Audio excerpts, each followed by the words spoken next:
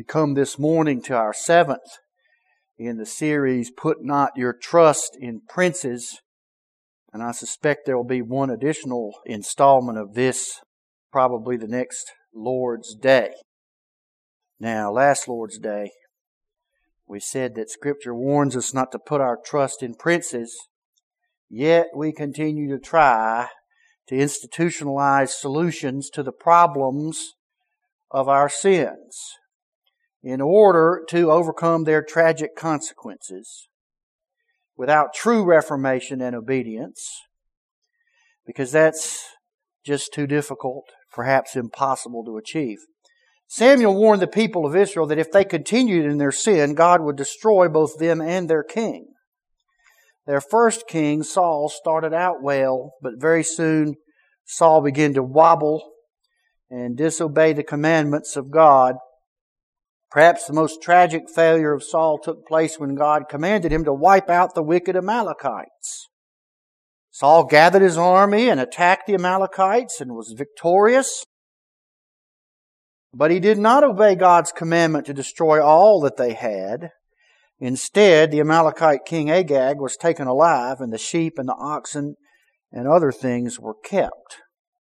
When Samuel confronted Saul about his disobedience, Saul first insisted that he had indeed obeyed the commandment of God. But when the noise of the cattle betrayed his lie, Saul then blamed the people for not destroying all the animals, claiming they had done so to offer them as sacrifices to the Lord. Thus Saul assigned the disobedience of Israel as being unto the worship of the Lord. Saul could have acted in obedience to God on behalf of his people and ordered the final destruction of the Amalekites and the spoils. But instead, Saul continued to insist that he had indeed obeyed God. Even after being rebuked, Saul seemed not to grasp his wildly inappropriate way of thinking that disobeying God was to be excused if done for a worthy reason. Saul attempted to justify the disobedience by trying to dedicate it to the Lord's worship. Samuel rebuked this attempt at self-justification head on. To obey is better than sacrifice. God would rather you not sacrifice and obey Him than to disobey Him so that you can perform sacrifices. No matter what noble purpose we use to justify our disobedience, that can in no way cleanse our acts from the filth of sin and their defiance against God. Saul finally admits that he sinned against God, but explains that he only did so out of the fear of his people. Saul wanted the people to follow him and support him as king, and thought that by going along with the people's disobedience, he could shore up his position with them. Thus Saul fulfills Samuel's warning. If the people continue in sin, God will destroy the people and their king. The people sin, and the king sins in response to the people's desires, and the people sin in response to the king's foolishness and sin, resulting in the destruction of them both. Saul then begs Samuel to sacrifice and worship with him, to honor him before the people and their leaders, to pretend that everything was right between Saul, Samuel, and the Lord. This is the second time recorded that Saul has used religious ritual as statecraft to shore up his standing with the people. Saul exploits sacrifices and the worship of God as mere political theater. There would be no more pretenses of the worship of God to strengthen the support of the people in Saul's future. Going forward, Saul would use violence and thwarted attempts at murder to try to get what he wanted. But how different is our Lord Jesus? We see this clearly when the devil tempted Jesus early in His ministry. Jesus rejected Satan's taunt that He uses power to make food from stones to satisfy His hunger. Jesus rejected Satan's offer to give Him the rule of the world in exchange for bowing down to Satan and worshiping Him. This was a shortcut to exaltation, which Christ utterly rejected. He refused to commit the idolatry that Saul took part in, no matter what supposed good reason the devil gave to justify it. Jesus rejected Satan's suggestion that he presume upon God's promises to Messiah, to make a big public show to prove he is Messiah and therefore could not be destroyed. Jesus thus teaches his people that behaving recklessly and presumptuously is a wicked exploitation of God's sovereign promises to us. In short, the devil tempted Jesus with a variety of opportunities to sin and fail, a variety of the same opportunities that our leaders so easily fall into. But Christ would not disobey God's commandments, no matter what good reason some might give to justify it. When Peter tried to dissuade Christ from obeying his Father's will that he suffer and die on the cross, Jesus rebuked Peter to his face. Christ could not be browbeaten by his people to break God's commandment like Saul could. And Christ would not bow to their displeasure in order to do so as Saul did. Isaiah had foretold this very uprightness of Messiah. God would put His Spirit upon Christ and delight in His obedience in all things. Jesus would not fail nor be discouraged in His ministry and travails until He had completed His work and won the victory. Finally, Jesus never tried to shift the blame onto His people like Saul did. Our Lord Jesus instead shifted that blame from us onto Himself. We had sinned and disobeyed God's commandments, but the Lord laid on Jesus all of our iniquities. Jesus bore our griefs and carried our sorrows. God punished Jesus in our place and for our crimes, just like Isaiah the prophet had foretold. Our good King Jesus is a King who makes no excuses for His people's sin, who leaves no blame upon His people at all. He Himself bore our sins in His own body on the cross. Jesus takes away our blame, our sin, by shifting it upon Himself. Note the stark contrast between King Saul and King Jesus. Saul tried to spread the blame for his sin onto the people, and in the end, God's judgment fell. But God is satisfied with His people and satisfied with our good King Jesus. Jesus unwinds the curse that Samuel spoke, that the people's sin would ultimately destroy them and their king. Rather than Jesus being destroyed by our sin, our King is glorified by His obedience and sacrifice, and in turn, His people are sanctified and glorified by their King. But I wanted to say a few more things about the contrast between Saul and the people's sin and Jesus and His people's sin. Samuel's curse was that the sin of the people would destroy both them and their king.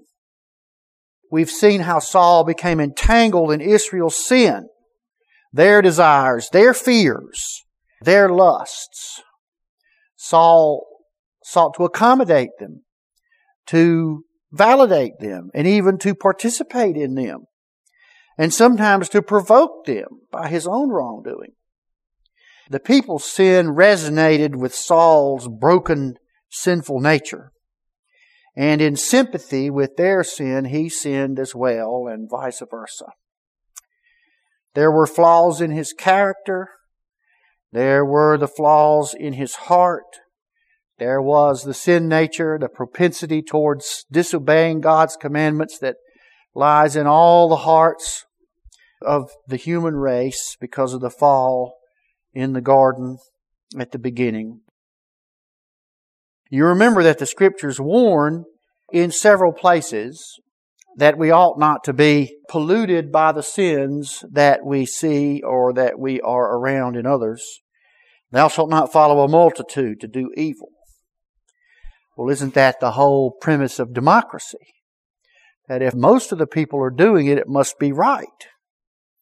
But the Scriptures say that what is right and wrong is not determined by what the people decide. It's determined by God's law. And the people either conform or abuse or violate that law to their own peril. And anyone who follows a multitude to do evil will also do evil themselves and will be judged for it. And then in another place, We might translate the text as evil associations corrupt good conduct.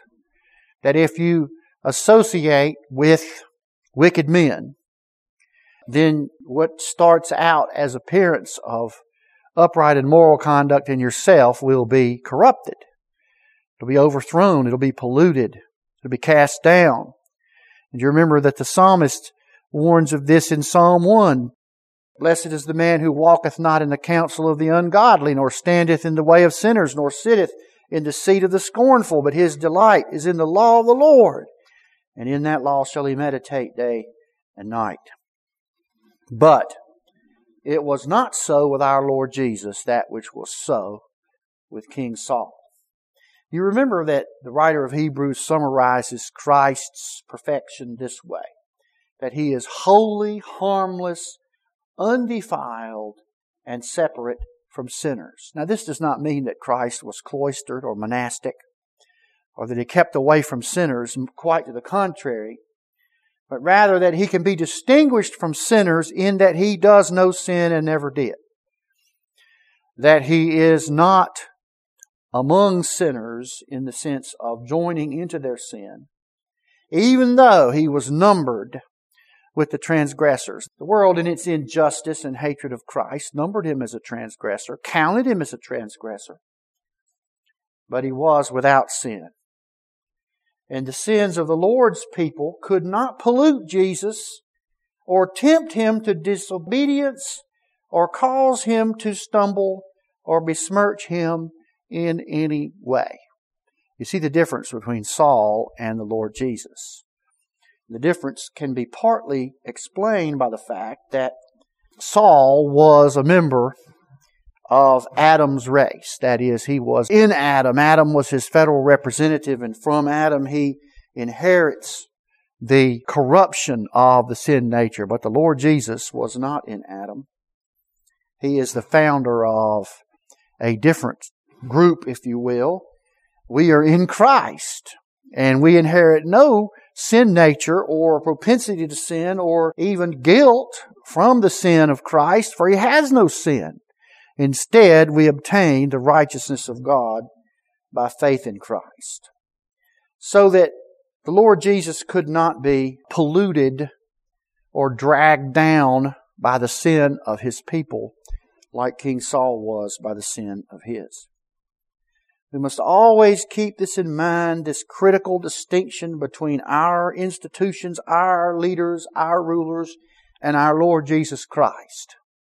Our institutions, our leaders, our rulers will always be dragged down by sin in the end. By the sin of the people they represent, by their own individual sin, they will always be polluted, corrupted, and dragged down. And if you grasp that, then you have an understanding of why everything is so messed up in this world. It's no matter how hard we try to build an institution, to institutionalize uprightness and goodness and justice and peace, it always falls apart because of our sin. Because of our participation in the institutions, influence upon the institutions. It is the sin of the nation that destroys the institutions that the nation desperately and vainly constructs in order to save them by political means, but not by obedience to God's commandments. There is this fundamental distinction between our rulers, our kings, our politicians, our institutions, and the Lord Jesus.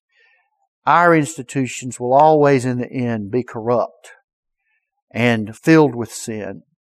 The Lord Jesus will never be corrupt. He will never be sinful. There is that marked distinction. So where should we put our hope for our future, for our peace, for our happiness? It is only in the Lord Jesus. We ultimately destroy by our sin our own institutions and leaders, but we cannot destroy our Redeemer. And our sins, no matter how dark, no matter how bloody, can never take down our good King Jesus. There are examples in Christ's ministry where this is shown both as a ceremonial uncleanness and of moral uncleanness. You read the Gospels and you will be struck by the fact that all of these means by which we are polluted, our institutions are polluted, our kings are polluted, all of the mechanisms that should be obvious to us as believers, why when they go up against the Lord Jesus, that doesn't happen to Him, does it? Mark 1 at verse 40, for example, there came a leper to Jesus, beseeching Him and kneeling down to Him and saying unto Him, If Thou wilt, Thou canst make me clean. Notice, this leper understands it's the will of Jesus that counts. Not his own will, not his own decision, but Christ's will, Christ's desire, Christ's power. If Thou wilt, Thou can make me clean. And Jesus, moved with compassion, put forth His hand and touched him, and said unto him, I will, be thou clean.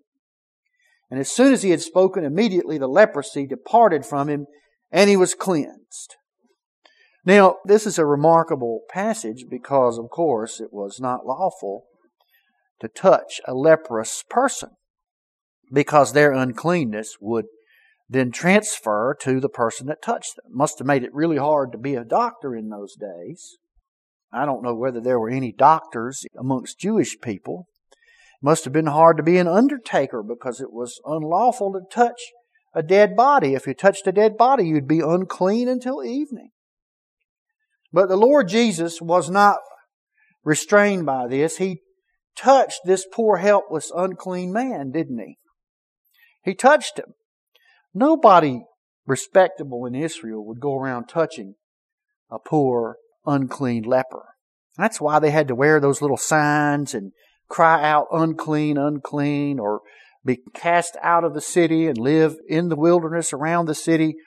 There was this elaborate separation between people who had leprosy and the rest of society. But Jesus touched him and healed him. But notice that it didn't make Jesus unclean. You see, it worked the opposite direction, didn't it? Jesus made the leper clean. He made the leper clean. This is remarkable because it is a portrait, if you will. It is a metaphor or parable, if you will, of the way in which the Lord Jesus cleanses His people of their sin. Normally, a person implicated by association in the sin of others just becomes polluted themselves, doesn't he? By his friend's sin. But not so the Lord Jesus. Jesus touched this man and made him clean. And who can forget the beautiful incident that we read of this morning, the woman with the issue of blood? And the law said that anyone she touched or anything she touched was unclean. If she sat on a chair, if she brushed up against somebody, if she grabbed a hold of somebody, she was a social isolate because anything she touched would be unclean. And this has been going on for 12 years, it says. And I like the fact that Luke, who is the beloved physician, points out that she'd spent all of her money on doctors. And nobody could make her well. Nobody could make her well. But what does she do? She sneaks up behind Jesus and says, if I can just touch the hem of His garment, I will be made whole. We remember that beautiful hymn that was written about this incident. She only touched the hem of His garment, as to His side she stole, amidst the crowd that gathered around Him, and straightway she was whole. And the exhortation is, oh, touch the hem of His garment, and you too shall be free.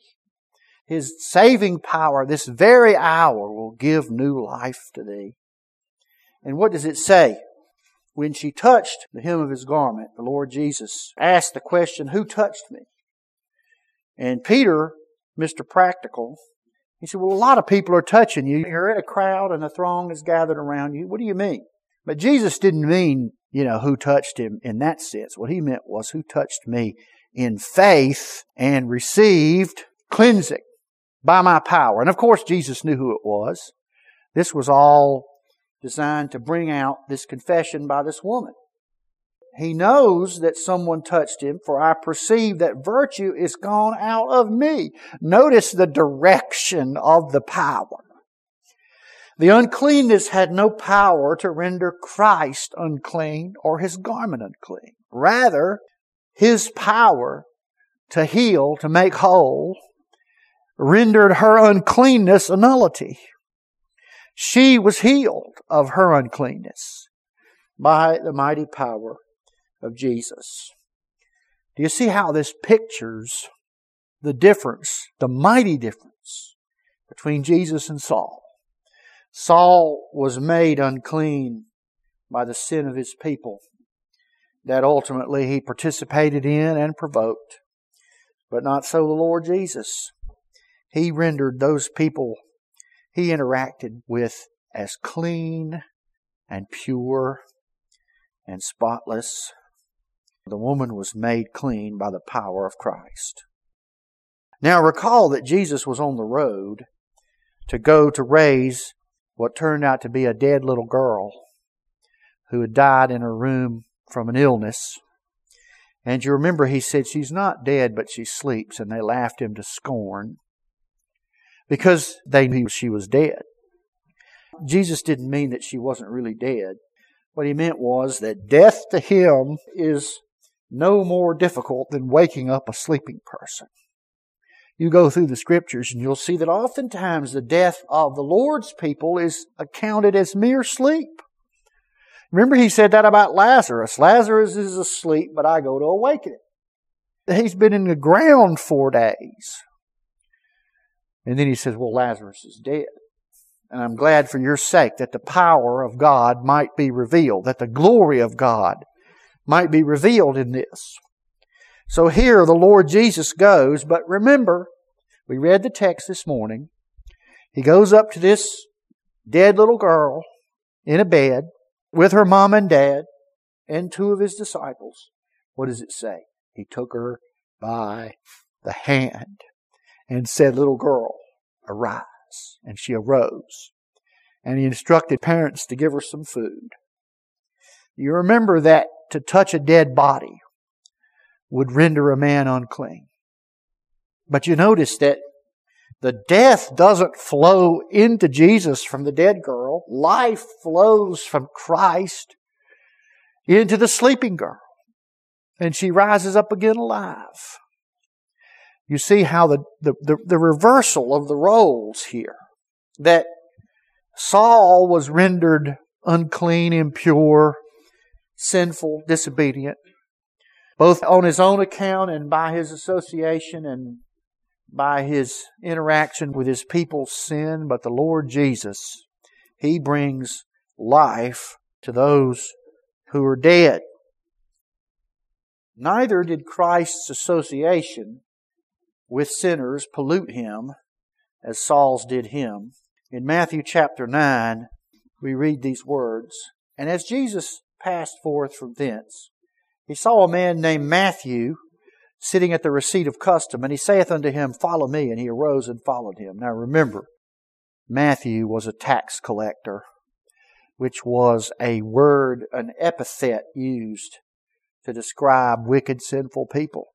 He collected taxes for the tyrannical, pagan usurpers of Israel's government, the Romans. And it came to pass, as Jesus sat at meat in the house, that is, in Matthew's house, behold, many publicans and sinners came and sat down with Him and His disciples. And when the Pharisees saw it, they said unto His disciples, why eateth your master with publicans and sinners? You see, the Pharisees thought that to associate with these wicked people, these sinful people, why, that would undermine Christ's claim to be the Messiah. That would prove that He was really a guilty sinner just like they were. And of course, the Pharisees thought of themselves as not being sinners while they were righteous in their own self-righteousness, weren't they? And so they thought that the Lord Jesus, associating with sinners and eating with them and receiving them entertaining their questions and interacting with them on a close personal basis was an atrocity. I guess they didn't want to go down the road that Saul had gone down, and they wanted to accuse Christ of some sort of corruption or immorality. Notice the Lord Jesus likens Himself to a physician. Jesus heard that. He said unto them, They that be whole need not a physician, but they that are sick. But go ye and learn what that meaneth. I will have mercy and not sacrifice, for I am not come to call the righteous, but sinners to repentance. The whole ministry of Christ depended upon His interaction with sinners, because He had come to call them to righteousness, to save them, to heal them, to cure them of their crimes against God. And so, of necessity, He must go amongst them and interact with them and be friendly toward them and eat with them and socialize with them and teach them. And notice that He describes Himself as like a physician. Now, sometimes physicians do catch the patient's illness, don't they? We've heard of doctors working in emergency rooms, catching the COVID and dying. No doubt many instances, this is why they wash their hands and why they wear gloves and so forth and so on. And yet physicians can catch the patient's illness. Imagine how bad it was in olden times before we had antibiotics and means of sanitary interaction with people. It must have been far worse. And yet the Lord Jesus rebukes this idea that somehow He will be rendered polluted or sinful Himself by His interaction with poor, sinful men. The irony, of course, is that if anybody would pollute anybody, it would be being around a Pharisee. You remember He excoriated them in another place for locking people away from the gospel and making the people that interacted with the Pharisees and were taught by them worse than they were. You see, the sin of sinners does not pollute or deter or destroy the Lord Jesus. Rather, He takes our sin away. This was the opposite of the way it all worked against King Saul, isn't it? Some might object, but our sins are laid on Jesus, aren't they?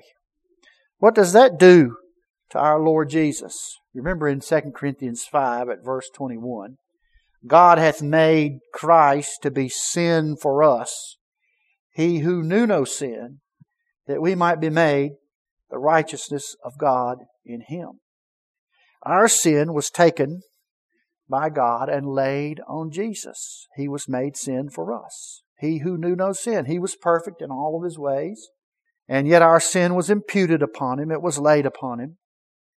In a vicarious way, He suffered the punishment and died for our sin that was laid upon Him. Our sin was imputed to Christ.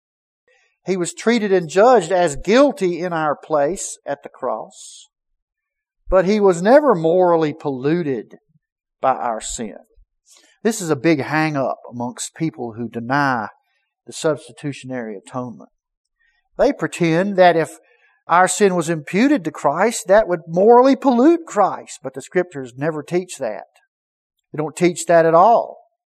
To be treated as guilty, to be legally judged as guilty, to be punished as guilty does not make Christ in any way polluted or in any way a sinner. That's why it's heretical to teach that Christ became the greatest sinner. He didn't become the greatest sinner. He was treated like the greatest sinner. He was substituted in the place of those sinners for whom He died and treated as guilty in our place. But He was never morally polluted by our sin. He did not, like Saul, participate in the committing of our sin, you see. Our sin, the grossest and the vilest of our sin, could never influence Christ to disobey the commandments of the Lord. Could never influence Christ to participate, to take up by His own action and engage in our sin. You know, this is a big distinction between not only the Lord Jesus and Saul, but the Lord Jesus and all of us. We all, by our associations, are sometimes drawn into sin, aren't we? We've mentioned this earlier in this very message. But not so the Lord Jesus. He could never be polluted morally by our sin, even though it was laid upon Him. But notice this verse also teaches that Christ being made sin for us, and the consequence is we're made the righteousness of God in Him. You see, this is a parallel between the removal of the uncleanness from the leper. Christ makes him clean. Christ makes the poor woman with the issue of blood clean. He heals her defect. Christ takes away death from the little girl and raises her up to life.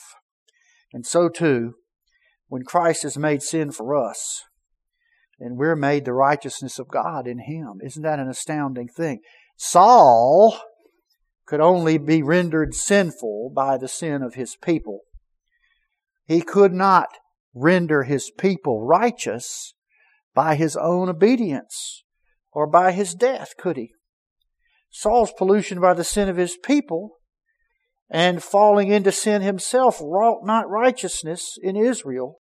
It wrought no salvation. But Christ does. Another place where this is taught is in Galatians 3. We read the whole chapter this morning, but consider verse 10. For as many are as of the works of the law are under the curse, for it is written, Cursed is everyone that continueth not in all things which are written in the book of the law to do them. But that no man is justified by the law in the sight of God, it is evident. For the just shall live by faith.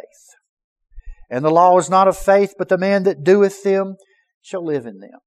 So Paul is setting up this dichotomy between righteousness which is by faith in God's promises versus righteousness which is by keeping of the law.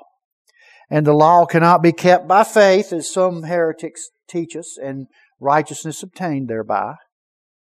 It's not kept by being in the Spirit and therefore obtaining righteousness in that way.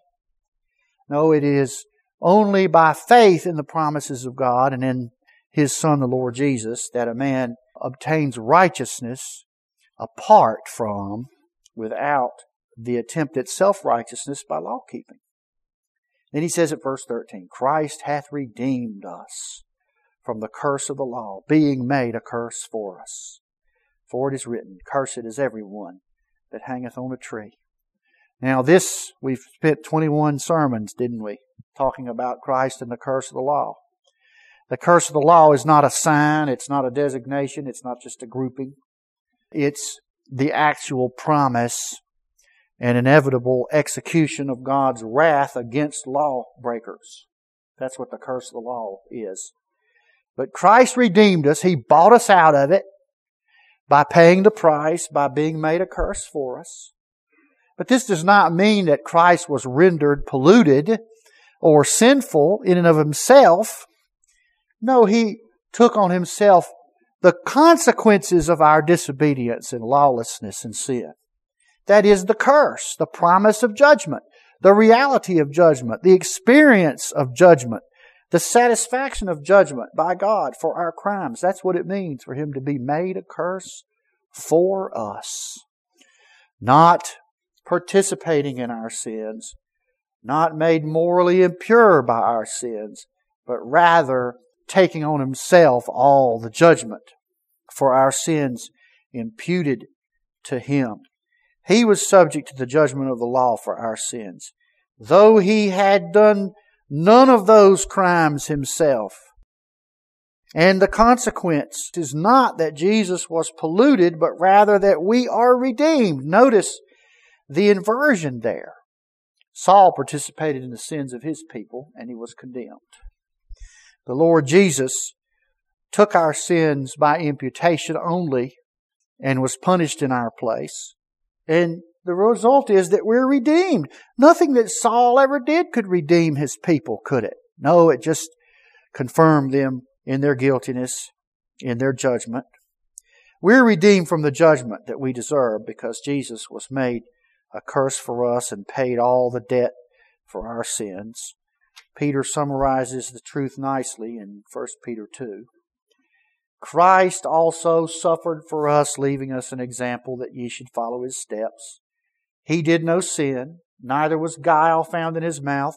When He was reviled, He reviled not again. When He suffered, He threatened not, but committed Himself to Him that judgeth righteously, who His own self bare our sins in His own body on the tree, that we, being dead to sins, should live unto righteousness. You see, He took our unrighteousness and was punished for it. He bore our sin in His own body on the tree. All of that done without any rendering of the Lord Jesus as unclean or immoral or polluted or any such thing. But notice the consequence, that we, you see, might live unto righteousness. Where we were unrighteous, the work of Christ, rather than participating in our sin in such a way as to render Himself unclean and to magnify our crimes, make them more obnoxious before God. No, the Lord Jesus bore our sins and was punished for them on the cross, that we might live unto righteousness. He takes away the deadness and the corruption and the judgment of sin, and He renders to us, or He makes us alive again unto obedience and to righteousness. Jesus paid the sin debt for us. Now, it was foretold by Isaiah, wasn't it? All these beautiful truths about the Lord Jesus. God hath laid on Jesus the iniquity of us all. Talks about the judgment, but then in verse 10 of Isaiah 53, yet it pleased the Lord to bruise Him, or to crush Jesus. He hath put Him to grief. When thou shalt make His soul an offering for sin, He shall see His seed. He shall prolong His days. The pleasure of the Lord shall prosper in His hand. He shall see of the travail of His soul, and shall be satisfied. By His knowledge shall my righteous servant justify many, for he shall bear their iniquities. Now notice from this text that God is satisfied with Jesus, and satisfied with the sacrifice that He made, and with the wrath that He bore from God in our place, and because our sins were laid on Him. You remember Psalm 22 describes the forsakenness of Messiah at Calvary by the Father, which means not that the Father was not there. God is everywhere. It doesn't mean that the Father didn't know Christ anymore. It doesn't mean that. What it means is that the Father delivered Christ up to the death and the judgment, in part at the hands of wicked men, did not withhold that wrath, did not bar that wrath, did not rescue Him immediately from that wrath, but rather that He left Him to be judged by man and by God for the sin of His people laid upon Him. But notice later on in Psalm 22, Messiah says this, God has not despised the affliction of the afflicted one. You see, for all of this, there was no despising of Christ by God the Father in the death that Christ died, or in the imputation of our sin upon Christ. None of these things made God despise the Lord Jesus as the sacrifice. Rather, God is satisfied with Jesus. He's satisfied. That's what it means. It pleased the Lord to crush Him. God is satisfied with that. It was suitable, and it accomplished the purpose for which it was rendered against Christ, that God should crush Him at the cross and put Him to grief. Why? Because He was satisfied with the sacrifice and the judgment which Christ was paying in the place of His people, as rendered against Him by a holy and righteous God. It satisfied God. It satisfied all of His demands of justice, that He should crush Jesus for us in our place, our sins having been laid upon Him. Now, this is a big problem for people who deny substitutionary atonement. They assume that if Christ took on our sin, if He had our sin imputed to them, then obviously He must have become obnoxious hated by God, but that's not the case at all. The Scriptures say to the contrary, that God is pleased with the sacrifice of Christ. You see, Saul's destruction by his own sin and the people's resulted in his being rejected by God as king, but Christ taking away the sin of his people at Calvary is entirely acceptable to God and well pleases Him. It brings satisfaction to God and closes out the case of divine justice against the Lord's people.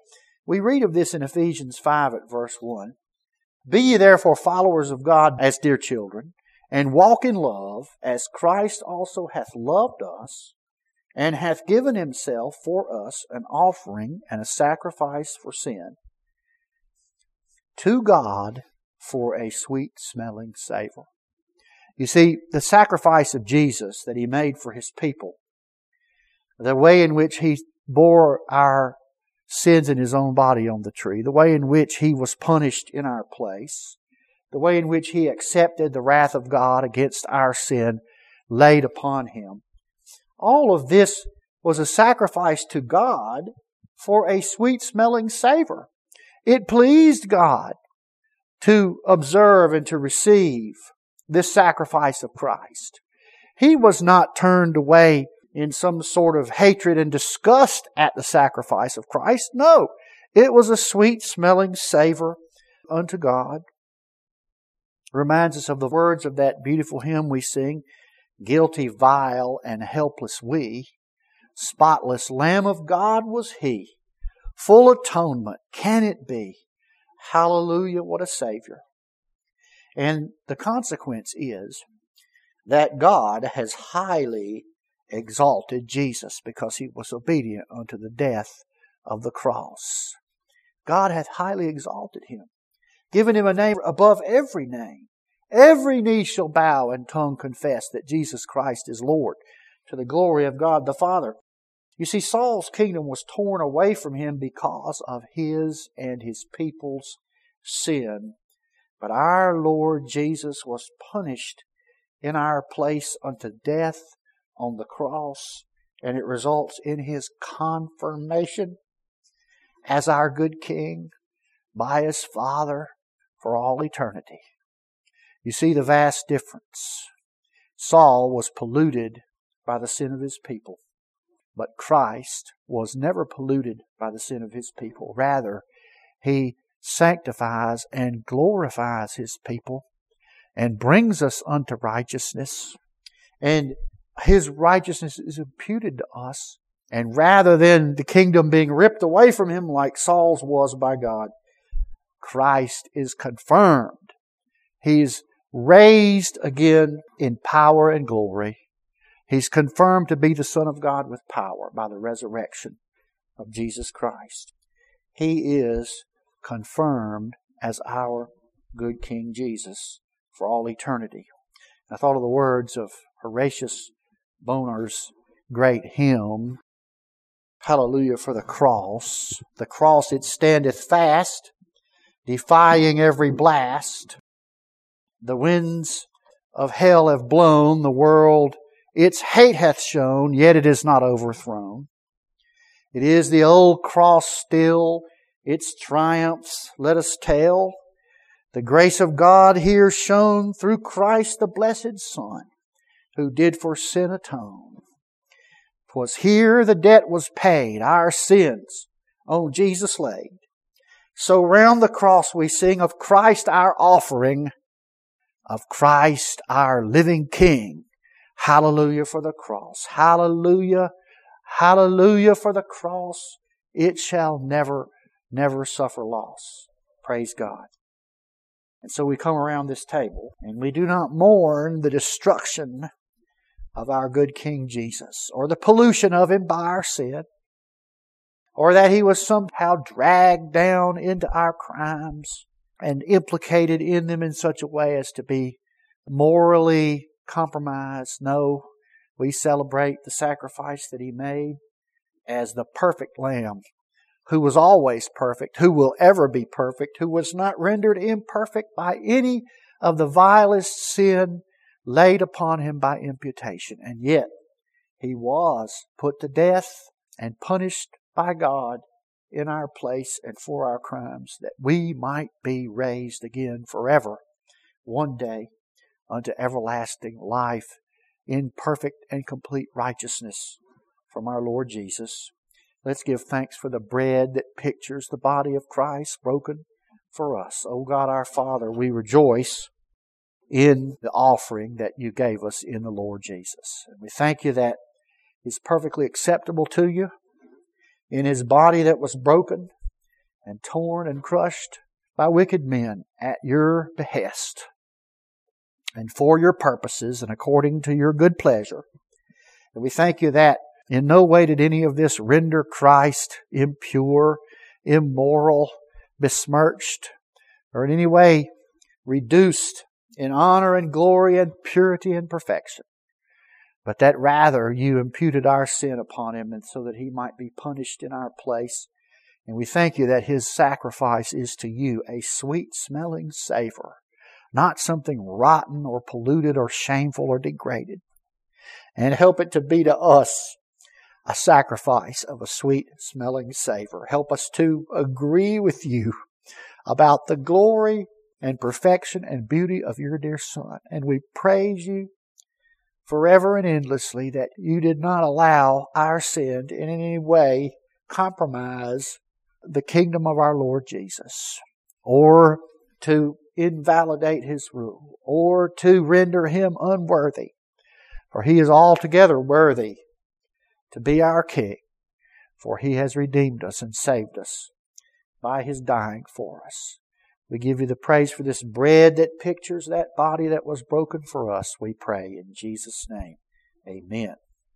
And the Scriptures tell us that on the night our Lord was betrayed, He took the bread and He blessed it and He broke it and He said, "Take and eat. This is My body which is broken for you. Do this in remembrance of Me." I'd like to ask my Father if He'd give thanks for the cup that pictures the blood of the Lord Jesus shed for the remission of sin. The Scriptures tell us after they had supped that He took the cup and He blessed it and He said, "Drink ye all of it. This cup is the new covenant in My blood for the remission of sin. Do it as often as ye do it in remembrance of Me." And the Scriptures tell us that as often as we eat this bread and drink this cup, we do preach the Lord's death until He comes. Let's stand and sing number 188 in the Black Book. Isaac Watts' great hymn, "When I survey the wondrous cross on which the Lord of glory died, my richest gain I count but loss, and pour contempt on all my pride." 188.